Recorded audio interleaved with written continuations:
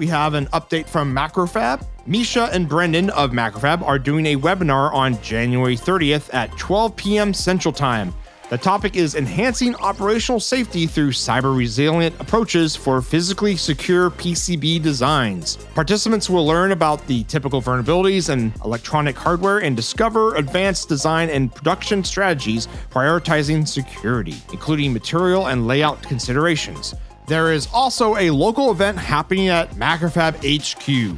Become a part of the Bright Minds, Brighter Future event on February 1st from 11 a.m. to 4:30 p.m. Central Time. Join us for a day of innovation and networking. Step into our state-of-the-art factory where the future of electronics manufacturing is being shaped. Please pause the episode and head on over to macrofab.com/events and register right now before you forget. There is also a link in our show notes if you want to go there as well. We will be right back here waiting for you, our listener, when you return.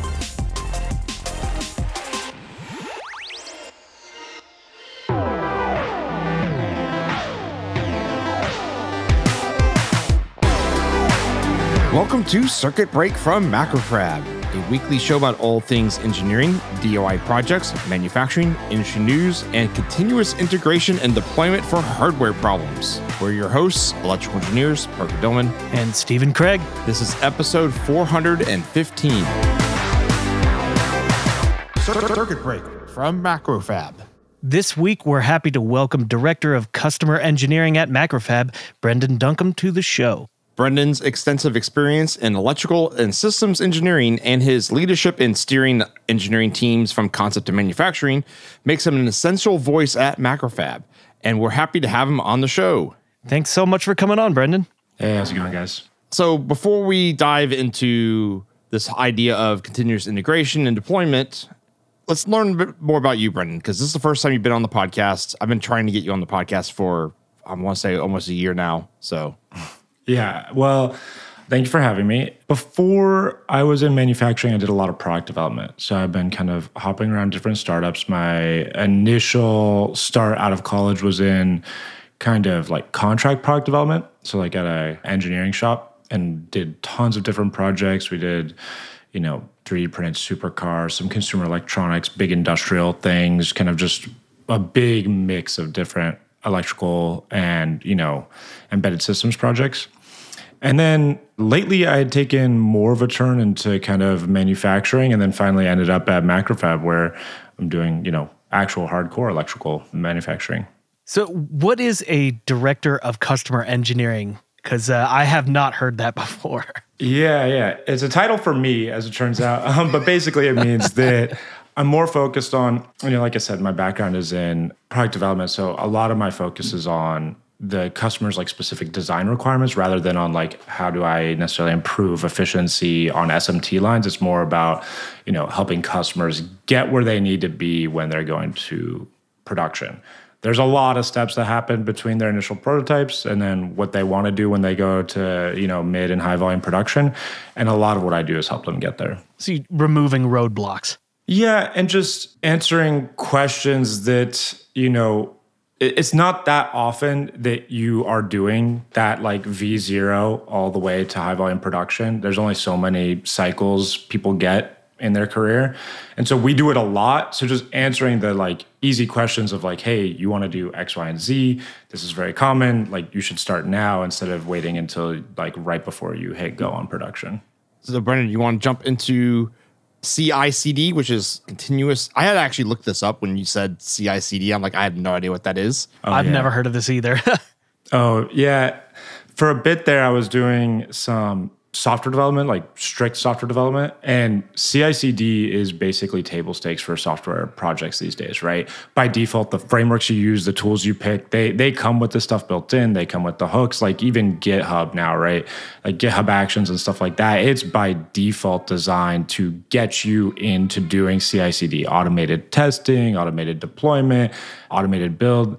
All of that is kind of table stakes. And I had a background in electrical engineering. And so for me, it was a little bit weird that embedded development especially just was not there at all. There's so many benefits to doing that. And there are the obvious roadblocks, right? There's definitely the problems with like you have actual hardware in front of you and it's not so easy as just like clicking a button and having everything happen, which like software development CI/CD typically is once you set it up. But the benefits, I think, far outweigh that. And so like in the context of embedded development, CI/CD, I think, is like a fascinating thing to pursue. And there are some, I don't want to say like common issues, but there are definitely prevalent issues when it comes to people deploying firmware that they don't often test, right? And so especially when it comes to industrial and critical applications where you don't have that many deployments, it's a little bit easier to manually test the surface area of your code as opposed to trying to hit it the way like any random consumer would hit it. And so, yeah, there's a lot to be gained there. And I think it's an interesting topic in software development, and it's, I think, even more interesting when you apply it to firmware and electrical engineering. So how does like this continuous integration and development, like how does that actually, you said like hitting more edge cases and that kind of stuff. How does that help you actually do that though? Yeah, I mean, it's not like the only way to do that. But when you think about like a typical QA cycle, right? Even if you look at it from a pure software development standpoint, there's kind of like your automated unit tests. And then after that, you'll probably have some integration tests. And then a next step over that is like you might do some higher level, like some people do like UI tests where they're, actually like fake hitting inputs. And then you'll have like real QA testers who will, if you've got connected peripherals, they'll connect to them and then try out your software, or they'll try it from like a bunch of different browsers and things like that, or they'll try specific use cases. You can see this all the time in like a range of industries, not just like, you can see it in like the gaming industry and not just like, web applications and things like that. And so, but the benefit of doing some of your continuous integration and automated testing is that every build hits those, right? Like when you finally get to a human at the end testing it, right? The difference between what typically happens in embedded development and pure software development is you'll see that oftentimes way bigger stretches go between testing, and the only testing that they end up getting to is the QA at the end, right? And often like the most rapid testing they get is them sitting at their desk testing it themselves, right? Like an engineer just like doing their benchtop testing. And so when you do automated testing, you save a lot of time. You can afford to put a lot more of your edge cases in there. You don't have to remember to do them all the time. They automatically happen every time you deploy. So you never like run into this problem where it's now 3 prototypes later and 4 months later and all of a sudden like everything breaks, and so you're not actually getting that much useful data. It's better to just every time you make a code change, try and push, execute it, stretch all of your features, make sure you're actually hitting everything you do as much as you can, and then pushing that. How is that actually managed, though? Because, so it seems like this is some kind of a progressive mentality where you take small chunks and push them out and test them immediately, right? Mm-hmm. But that seems like a nightmare to try to manage. So, yeah, I mean, it can definitely be a nightmare if you're trying to manually keep track of all these little changes. That's the whole point of kind of CI/CD and like this automation in general. Is the automation takes care of it, right? You need to set it up. And whenever you push your code, it will build, it will test, it will deploy. Like the whole point is you don't have to touch it, right? Once you set it up, every time you do any little thing, everything gets exercised and you don't have to try and keep track of every little piece, right? That's usually where the difficulty comes in, is if you're trying to manually track all this stuff, you're trying to like make sure like, okay, when I go to this revision, I need to test these new features and I need to test the upgrade and the downgrade of the old firmware and then test these different like use cases. That is where you can run into problems. But when you just write all those tests, every time you push it, that's what happens. It automatically exercises all of that. So unit tests on software is you basically just run the software with inputs, and then you have expected outputs for the test. How does that work for hardware though?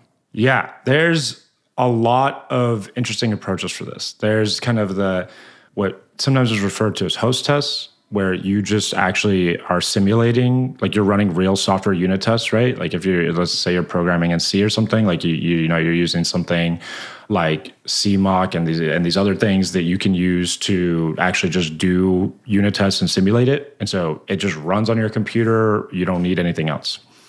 Then you can do on-device tests where like if you need to exercise some of the peripherals or make sure some of your like actual hardware is there, it builds like a test version of your firmware, and there's frameworks for this that you can use, and it will deploy to your device and then run the tests and basically report back if it was successful or not on each of the unit tests that you run.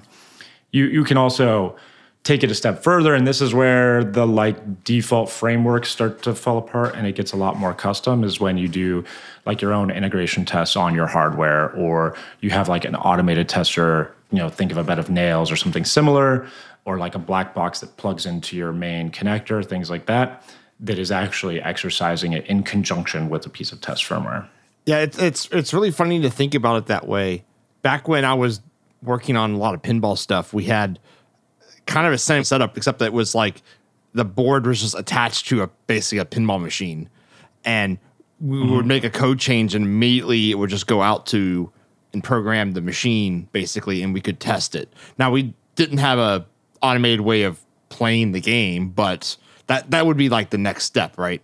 Yeah. No, that's a very common first step, right? Most people, and like this is why we talk about this, is because sometimes even production, the like end of line test is just plug it into the actual thing and see if that works. Press like a certain set of buttons and make sure those buttons work and then call it good, right? So the first foray into like, at least we do a little bit of kind of this automated deployment, is we're hooked up to the actual end product all the time. Like we've got our hardware in the end product and we're just like flashing it constantly, or deploying to the device, maybe it's over there or something, and just trying out the actual product, which is like common because that's a good first step. Most engineers already have that set up, right? Like if you're writing a bunch of code or, like testing things, you've already got your computer hooked up to a device ready to program, usually with all of your debug stuff splayed out over your desk, right? And so this is just, the first step is just like, clean that up a little bit, set it to the side, and keep it set up all the time so that you can just deploy constantly. I find this to be a little funny because at work, what we're describing here is so opposite of what happens at my day job, mainly because we're designing equipment that takes a long time to build.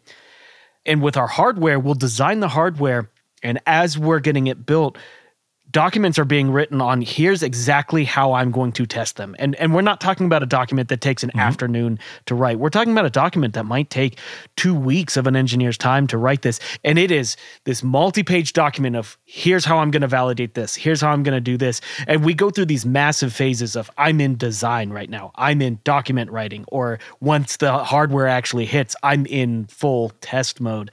And it's interesting to kind of, in a way, what I'm hearing is there's like a smearing almost of all of those happening kind of continuously at the same time, as opposed to these siloed actions that I'm used to. Yeah. Yeah, no, I mean, it's very like agile. Like this is a very agile thing, right? Like try and smear everything together, do these tight iterative loops. I mean, and people give it all sorts of names, right? Like we're blurring a bunch of concepts here. We're talking about like CI/CD, we're talking about like unit testing. And this is also kind of bleeding into like what is test-driven development and like why did that get really popular?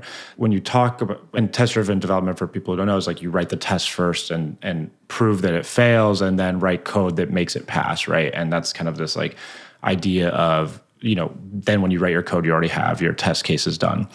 When you talk about test specs, I think those are fascinating because there's another concept called like behavior-driven development, which there are some frameworks for too, that you write your test spec like with the behavior of the device and it like auto-generates the test cases, like the code to actually test it. So you kind of write this human readable, like when this happens, this should be the result. And then it runs that through there. But all of that work you put in right at the end to write this whole test spec, which takes 2 weeks, like that's effectively the English version of the code that you need to write to test everything, right? It's a big bunch of cases of like, under these conditions, with these inputs, you should get these results. And one of the main pieces of advice I give people, like this is like the core of my rant about this, is like, you put all this work in at the end, right? At the very last step, you put all this work in, and the only people who ever get to benefit from it really are you when you validate the final prototype or the final, go to production model, and your manufacturer when they have some test that runs against that all the time, right? Whereas the whole time you're building this thing, it would be great to be testing against that every time you write a new firmware version, make sure it still passes that. Every time you make a new hardware revision, make sure it still passes that. You have to put in all this work and you don't get the great benefit of it that you can have all the time. Now, let's be clear. There are downsides of this is that like it takes a little bit more work up front. So it does stretch the beginning. But overall, it speeds you up at the end. And at the end, you don't have this horrible crunch, which I don't want to put words in your mouth, but I'm sure you've experienced, where you have to rush to get the documentation out. You have to rush to build some sort of end-of-line test for production, or like build some like tools that whoever like your QA testers are going to be in order to actually like interact with the thing. So you build all this stuff, and again, you just build it right at the end, and it's a mad rush to make sure it's good. And the main topic that I like about CI/CD, like test-driven development, like this idea of, kind of smearing it all together, is that you get the benefit of all that work over the entire part of your, the whole development lifecycle. I just kind of foresee, at least with my experience, that I understand the benefits to it, but it seems like it would be pretty difficult to actually sell this in a way because there is that upfront overhead cost, and being able to sell that to the bean counters who are just looking at time and saying, it doesn't look like you're making any progress on this. I don't know. Do you have anything to speak on that? Yeah, no, it is hard to sell, right? And like sometimes it takes like a successful cycle of this to prove that it's there. Now, again, it's become really the default in software development. And to be clear, they have really good tools for it, and they get to kind of sidestep the hard part of hardware. But it still takes a bunch of upfront time. Like, when people are setting up these like big Kubernetes clusters and like their automatic deployment thing, like that doesn't come for free. Like they have to build all this automatic deployment infrastructure, like their unit test infrastructure, and they have to pay that price of like every time they go to push code, they need a certain amount of unit test coverage and things like that, right? Like they are paying for this all the time during the development cycle. Now, in the hardware space, you have the same thing. It's a little bit more expensive at times because you have these kind of custom pieces to interface with your hardware. But one of the things I often do, like I'm doing now, is I point to the software development world and say, like, look how nice it is that you see all these applications that don't just like push and crash all the time. It's like big news when someone pushes a bad piece of code and it brings down a huge website, right? And that's because of all of this like live service kind of expectation where everyone is under the same standard of we need to push working code. And in order to do that, we have to use this infrastructure and test all the time to make that happen. That's not necessarily like a here's how you sell it playbook, but it is generally the speech that I use to try and convince people to do it. Yeah, like you said, going through one cycle of it and demonstrating it would probably be the best ammunition for that. Yeah, and I mean, like when you guys had Teenage Engineering on, right? This is like another good example. They mentioned their automated test infrastructure that they have, right? They have like this standard for the test equipment they use end of line and for testing their production tools. And so, yeah, like, they saw it once probably, and then they know they're releasing a bunch of products and investing in this kind of infrastructure is super useful. And so, yeah, it's easy once you have it. Also, it's really easy once you build like the base infrastructure for everyone to go and like be like super excited about it, right? And just like, hey, we're going to keep doing this for everything we do now. But that first hurdle can be difficult. But, again, like when you're talking about this investment, it doesn't have to be like one product line, right? Once you get your infrastructure up and running and you make a habit of this, your teams are ready to do this, for other product lines that you build as well. Yeah, I think with the Teenage Engineering guys, they were mentioning, developing their own test equipment and things, especially for like testing the force feedback on buttons, and something like that is not an overnight task. That's a huge ordeal. So sure, once you have it there, it's there for the future, but that's a huge investment. Yeah. The problem is those, like, if that's a thing you want to control, the secret is you're going to build that thing anyway when you got to production, and you wanted to make sure that the fit and finish of your finished product is up to your standards, right? So like, that's why I say like bring it early, because a lot of times, when you write these test specs, like if you write them early, you know exactly what you need to write to and the type of test fixtures you need to develop. And again, like if you want to control these things, you end up doing it end of line of production anyway. And so like, if you're going to invest all that time, like maybe just do it earlier so you can take advantage of it. And the whole time you're doing this and prototyping different hardware, you can keep putting all of this equipment through the thing that tests button pressure and be like, wait, this hardware, not as good. Like this method, not as good, right? We need to get back to what we were doing before. So I focused a little bit on firmware, but this happens with hardware too. Like especially hardware regression testing, I think is a big thing that people really struggle with, right? Like how do I know that this board design is better without making any mistakes than the previous one, right? You have the feature that you actually did to upgrade, right? There was some reason you did a board spin. So you can test that, but then like how much effort does it take to go back through and test all of the other features that you'd already built in? And because that takes a lot of time when you're doing it manually and it's hard to keep track of, the result is people try and make less prototypes, right? They try and make less revisions because, they're like, oh, well, we already know that this is like validated hardware. If we need to, change a little thing, like now we have to revalidate the whole hardware. How many times have you heard that anywhere, right? Like this is validated hardware. If we change something, we have to revalidate it. So that test fixture that you were going to build end of line to test all your boards and flash your firmware and do your serialization, if you do that earlier in the cycle, I'm not saying there'll be no overhead to your test fixtures when you switch revisions, right? Like your test points may move around or the board size may change. But generally, if you've got all that hardware sitting there, every time you do a new revision, your regression test is put it back in the fixture and run it, right? And make sure that all of those variables we set are the same. And it's not too big of a lift too to have to switch. Let's say you have like your tester and stuff, but you really would just have to change the ICT part, the pogo pin carriers. And that's not a big lift in terms of if you have to make that change. No, and if you get really slick with it, you can like auto build that, right? You have CAD that says where your test points are. You can, kind of auto generate all the like laser cut pieces that you need to do or CNC pieces. You can generate all those design files and kind of hit print at the same time if you want. Yeah.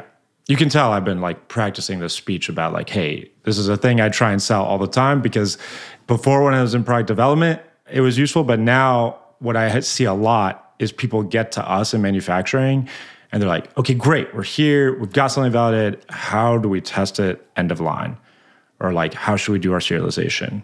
And, the answer is like, hey, I want you to invest in all this infrastructure. And, trying to get the return on investment on that is like, well, do it earlier and you'll have a lot more return on investment for it during your development. Yeah, I was about to say, coming to your contract manufacturer and asking them how to test your product, you're way too late if that's when you're asking that question.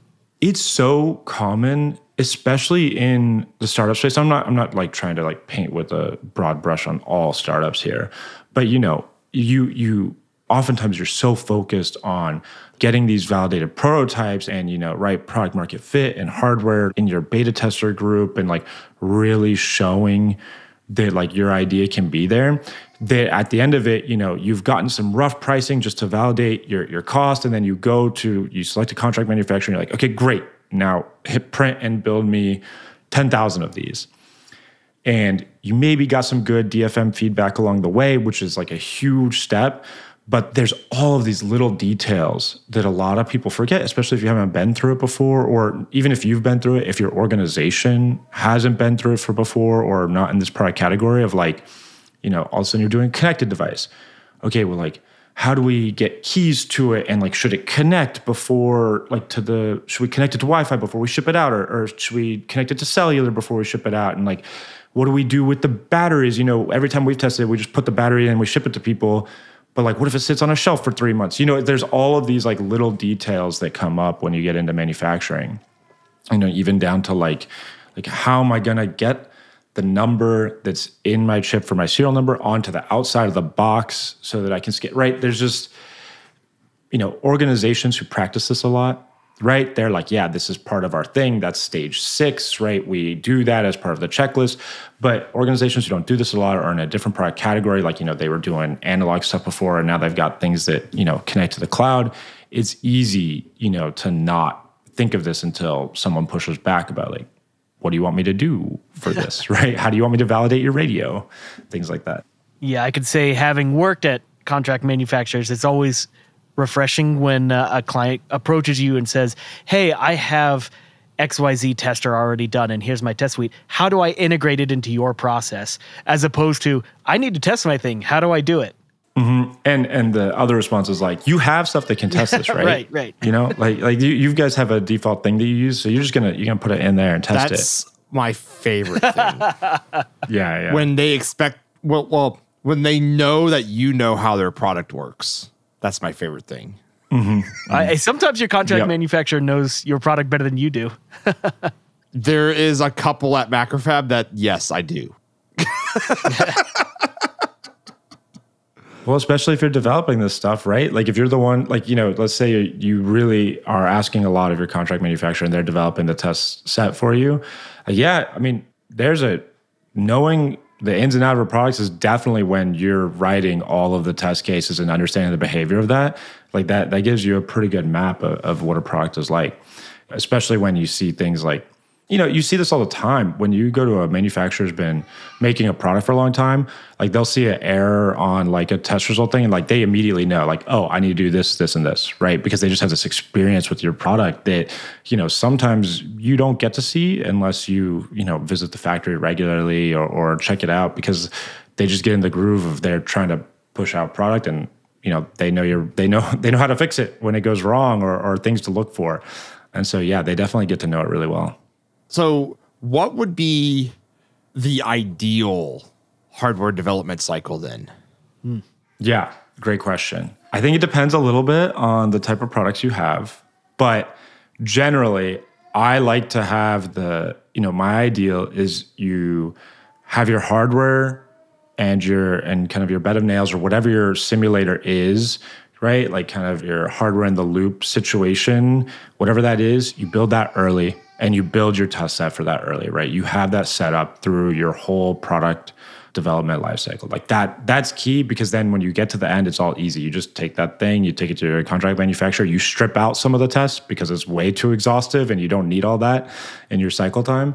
And then you go there. And on the firmware side, you are taking advantage of that same exact hardware setup to develop your firmware, right? Your firmware has unit tests, your firmware has integration tests, your firmware gets flashed into your big hardware in the loop setup, and it gets exercised too. So that's definitely like in an ideal world where money and time are no object, right? Like this is the type of thing you would do. Is it realistic for every project? Probably not, right? But it can be kind of the ideal of what you want to do. Yeah, because I'm imagining this would be super useful for when you kind of hand off the board design, so to speak, to like a firmware developer, and they program it, but they have to hand it, like, let's say, back to you to make sure it's working right. Like if the motor driver is outputting the sine wave correctly, if they just had a fixture that had the board in it that was hooked up to an oscilloscope that it would just automatically tell you if the sine wave was right or not. And so they could just keep tweaking their code to make that wave work better.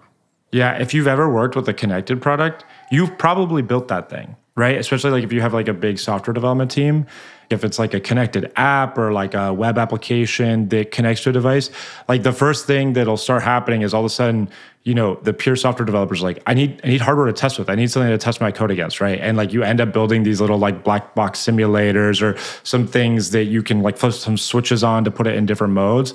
You end up building that thing. But, the real difference maker is you build that thing with intention versus you build that thing at the last minute to just meet some requirements that the software development team is looking for. Like, oh, I need to test these two cases. But if you build that thing to be like extensible, you have a huge advantage when it comes to like trying to find weird edge cases in your code or moving faster on additional like hardware and software iterations. Well, and one other thing that I know seems obvious, but in practice usually gets missed, build two of them, at least two. Don't just build one and that be the one that you send to your contract manufacturer. You want to have one on your desk too, yes, right? So that when they say there's an issue with it, you can like try and reproduce it. There's also this idea of, in Agile, there's kind of this idea of like, if it hurts to do it, you need to be like, keep doing it until it's not as painful, right? Like if you have a process that like you dread doing, like over there updates or something like that, you need to like get good at that until it doesn't hurt and you're not afraid of it, right? Like this is part of your tool, your tool belt now. And so this same idea, like if you only build one, of those testers or simulators or whatever you want to call it, whatever this fixture is, if you only build one of those, like if anyone ever asks you for a second one or to make updates to it, like that's going to hurt. You need to get, you have to practice at that and make that a muscle that you can exercise at any time. Well, and a little bit further, build 2, document them, and build them the same. Don't make mods to one of them. Or if you do have to make mods, make them at the same time to both of them and document what you just. Like I said, this sounds obvious, but I'm sure all of us have been in the situation where we're like, I'll just do this real quick. And then 6 months down the road, what the hell did I do? And there's one other pitfall that I've run into as well. It's at the beginning, dreaming up this amazing automated test rig that does everything and exercises every little piece of your product and is just magical.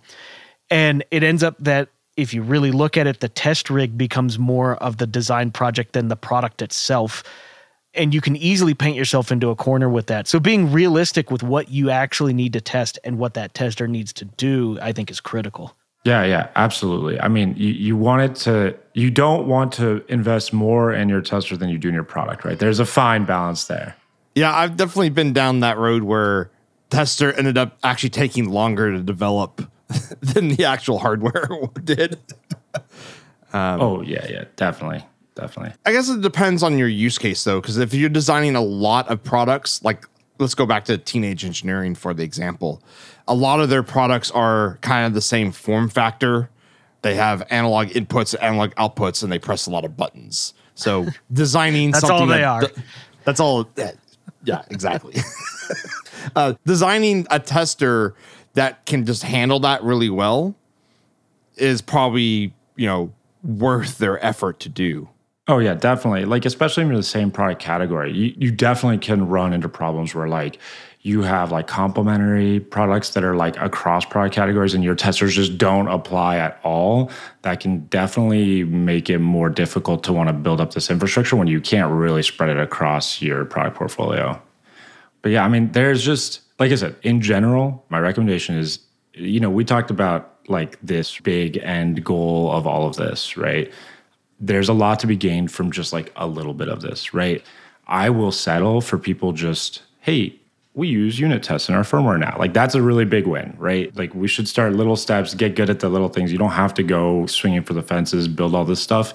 It's great to get there, but a little bit of this will give big rewards. I think one thing is to also look at, let's say microcontrollers, for example, is look at, if you're picking your next microcontroller, maybe look at companies that have built-in ability to do unit tests, like simulation we were talking about earlier.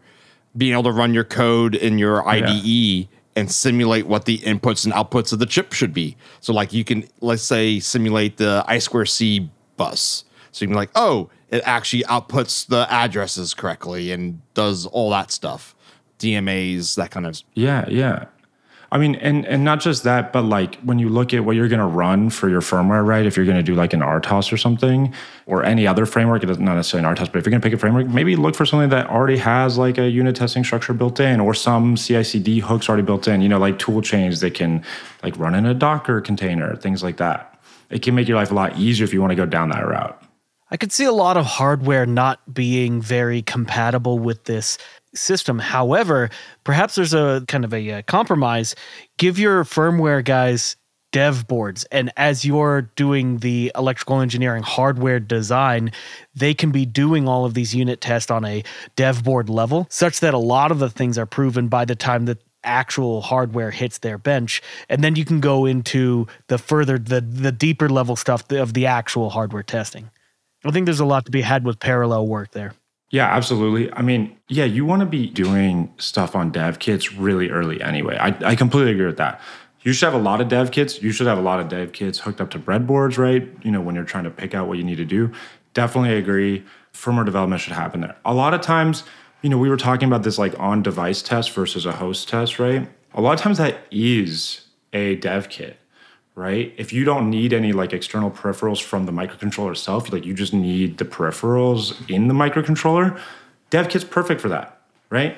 Like absolutely, that should be your like first stop of like, hey, part of our CI/CDs, we have like a computer over here, that when it sees a new thing, it runs it on the dev kit and runs the test firmware on the dev kit and makes sure that it's still good. Make sure that heartbeat LED still blinks. Yeah. Or like your watchdog timer, things like that, right? Just like all the basic stuff that you want to make sure doesn't break. It can also help you do things like, you want to test counter rollovers, things like that. Like all of that stuff you can do. You can actually turn the hardware on and like initialize it really close to the end of the counter and like see what happens and test that all the time, right? Yeah, I see a lot of value in that because there's certainly the situation where, an electrical engineer has designed their entire board, or a hardware engineer, sorry, and they're ready to pass it off to their firmware guy, and they're ready to just get going with, let me get a probe on here and let's start, changing outputs and doing all these things. And if you haven't already had all that bring up code and you haven't had time to test things like the watchdog timer and whatnot, there's a lot of downtime while firmware gets spun up with all of that other testing. Yeah, and I typically see the dev kit start as the first step anyway, because a lot of times you want to, like when you're trying to select a microcontroller, you want to look at what you actually need. Like you're running, if you're running RTOS or something, maybe you're testing out a couple different versions of microcontroller, like which peripherals really work for you.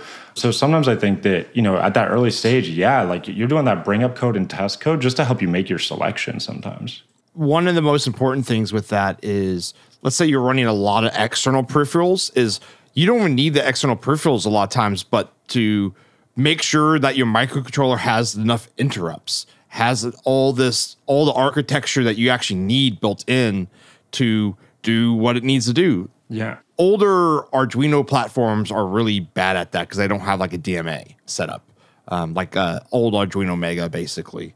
And you run into this a lot where you want to start running, like, let's say a lot of LEDs, addressable LEDs.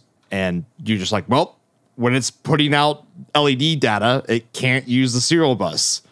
And it's fine when Yeah, that's a huge one, right? That's like all the time you run into it. It's like it has the peripherals, but like you didn't realize when you're reading the data sheet that it's like if this peripheral's on, you don't get all these other ones, right? That happens all the time. And so writing all that code and then being able to test it and see if, hey, can we actually run what this product needs to do at the controller level is super, super important. So like, that's kind of like taking your specification doc and then writing a test doc on top of that and then writing the code to make that work. Yeah. Exactly what we're just talking about, right?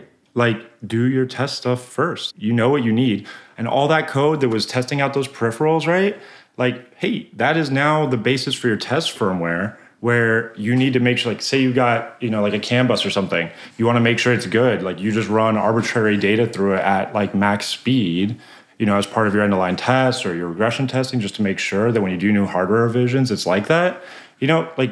Again, a lot of these things you can like build off of each other. And so keeping that around and also treating that early code as a first-class citizen, right? Like that it doesn't do the like, hey, I just got it in one giant file problem. You actually put it into GitHub and you're actually, tracking it because you're going to use it later. Yeah, if that one giant file line hits too close to home for you out there, like that's a good place to start, right? It's hard to do unit testing when it's in one big file. It's hard to do a lot of this stuff when it's not broken out there. So that also can be like a great place to get started. Lots of organization. Yeah. Same thing with like setting up the automation for like, let's say you have like API keys and you're using GitHub. A lot of times you don't want to put those keys in there, especially if multiple people are using the GitHub or it's an open source project. Setting up the automation to make sure you don't accidentally publish those keys. That's a very good step. Yeah, or like the environment variables that you need to set up to grab them locally, right? Like actually making the config file that it grabs those from as part of like a programmable thing. That is, all of that is great stuff to practice at and helps you later too, because now you have a great way of like, how to add keys, right? That you need to do that in manufacturing. You got to give each of your devices a new key. So how do you do that? You've been practicing. So if we have nothing else to talk about with CI/CD, I kind of want to talk about future stuff that you're working on at Brenden at Macrofab. Yeah, future stuff. There's a lot of interesting future projects that we're doing for sure. In the thread of this kind of automation thing, I think there's a lot of automation stuff that I'm interested in looking at here at Macrofab. The same way that we, there's also this, we just talked about investing in these tool chains or like these fixtures that you use. Well, we have maybe more reason to have standard fixtures because we do a lot more testing than any given customer does. So like what kind of tools can we build to help designing or making test fixtures for our customers easier, right? Because like, you know, you may only build one product with us, but we build 10 that can maybe leverage a similar set of tests. And so how do we kind of do that is a really interesting challenge. I could totally see Macrofab taking that to the next level and saying, how do we leverage that as the product? In other words, how do you put that on the website as something that someone can manage and input? Yeah, I don't know if we're quite at like make it part of the product, but we're definitely in the early stages of like, hey, I don't want to repeat this work a million times. Like, let's actually get something as a basis that we can use. I'm sure there is some future in that, but that would be pretty cool if I can manage my bill of materials, absolutely. I can manage my product, I can manage box build, and I can manage all the testing, including fixturing, all in one location. Now, I understand that's asking for a ton there. That is gigantic. Yeah, thinking about your fixturing that way is great, right? Like, is your product really just your E-BOM, your M-BOM, like your assembly all together and your PCB? Or is it like all the stuff that also goes into building your product, right?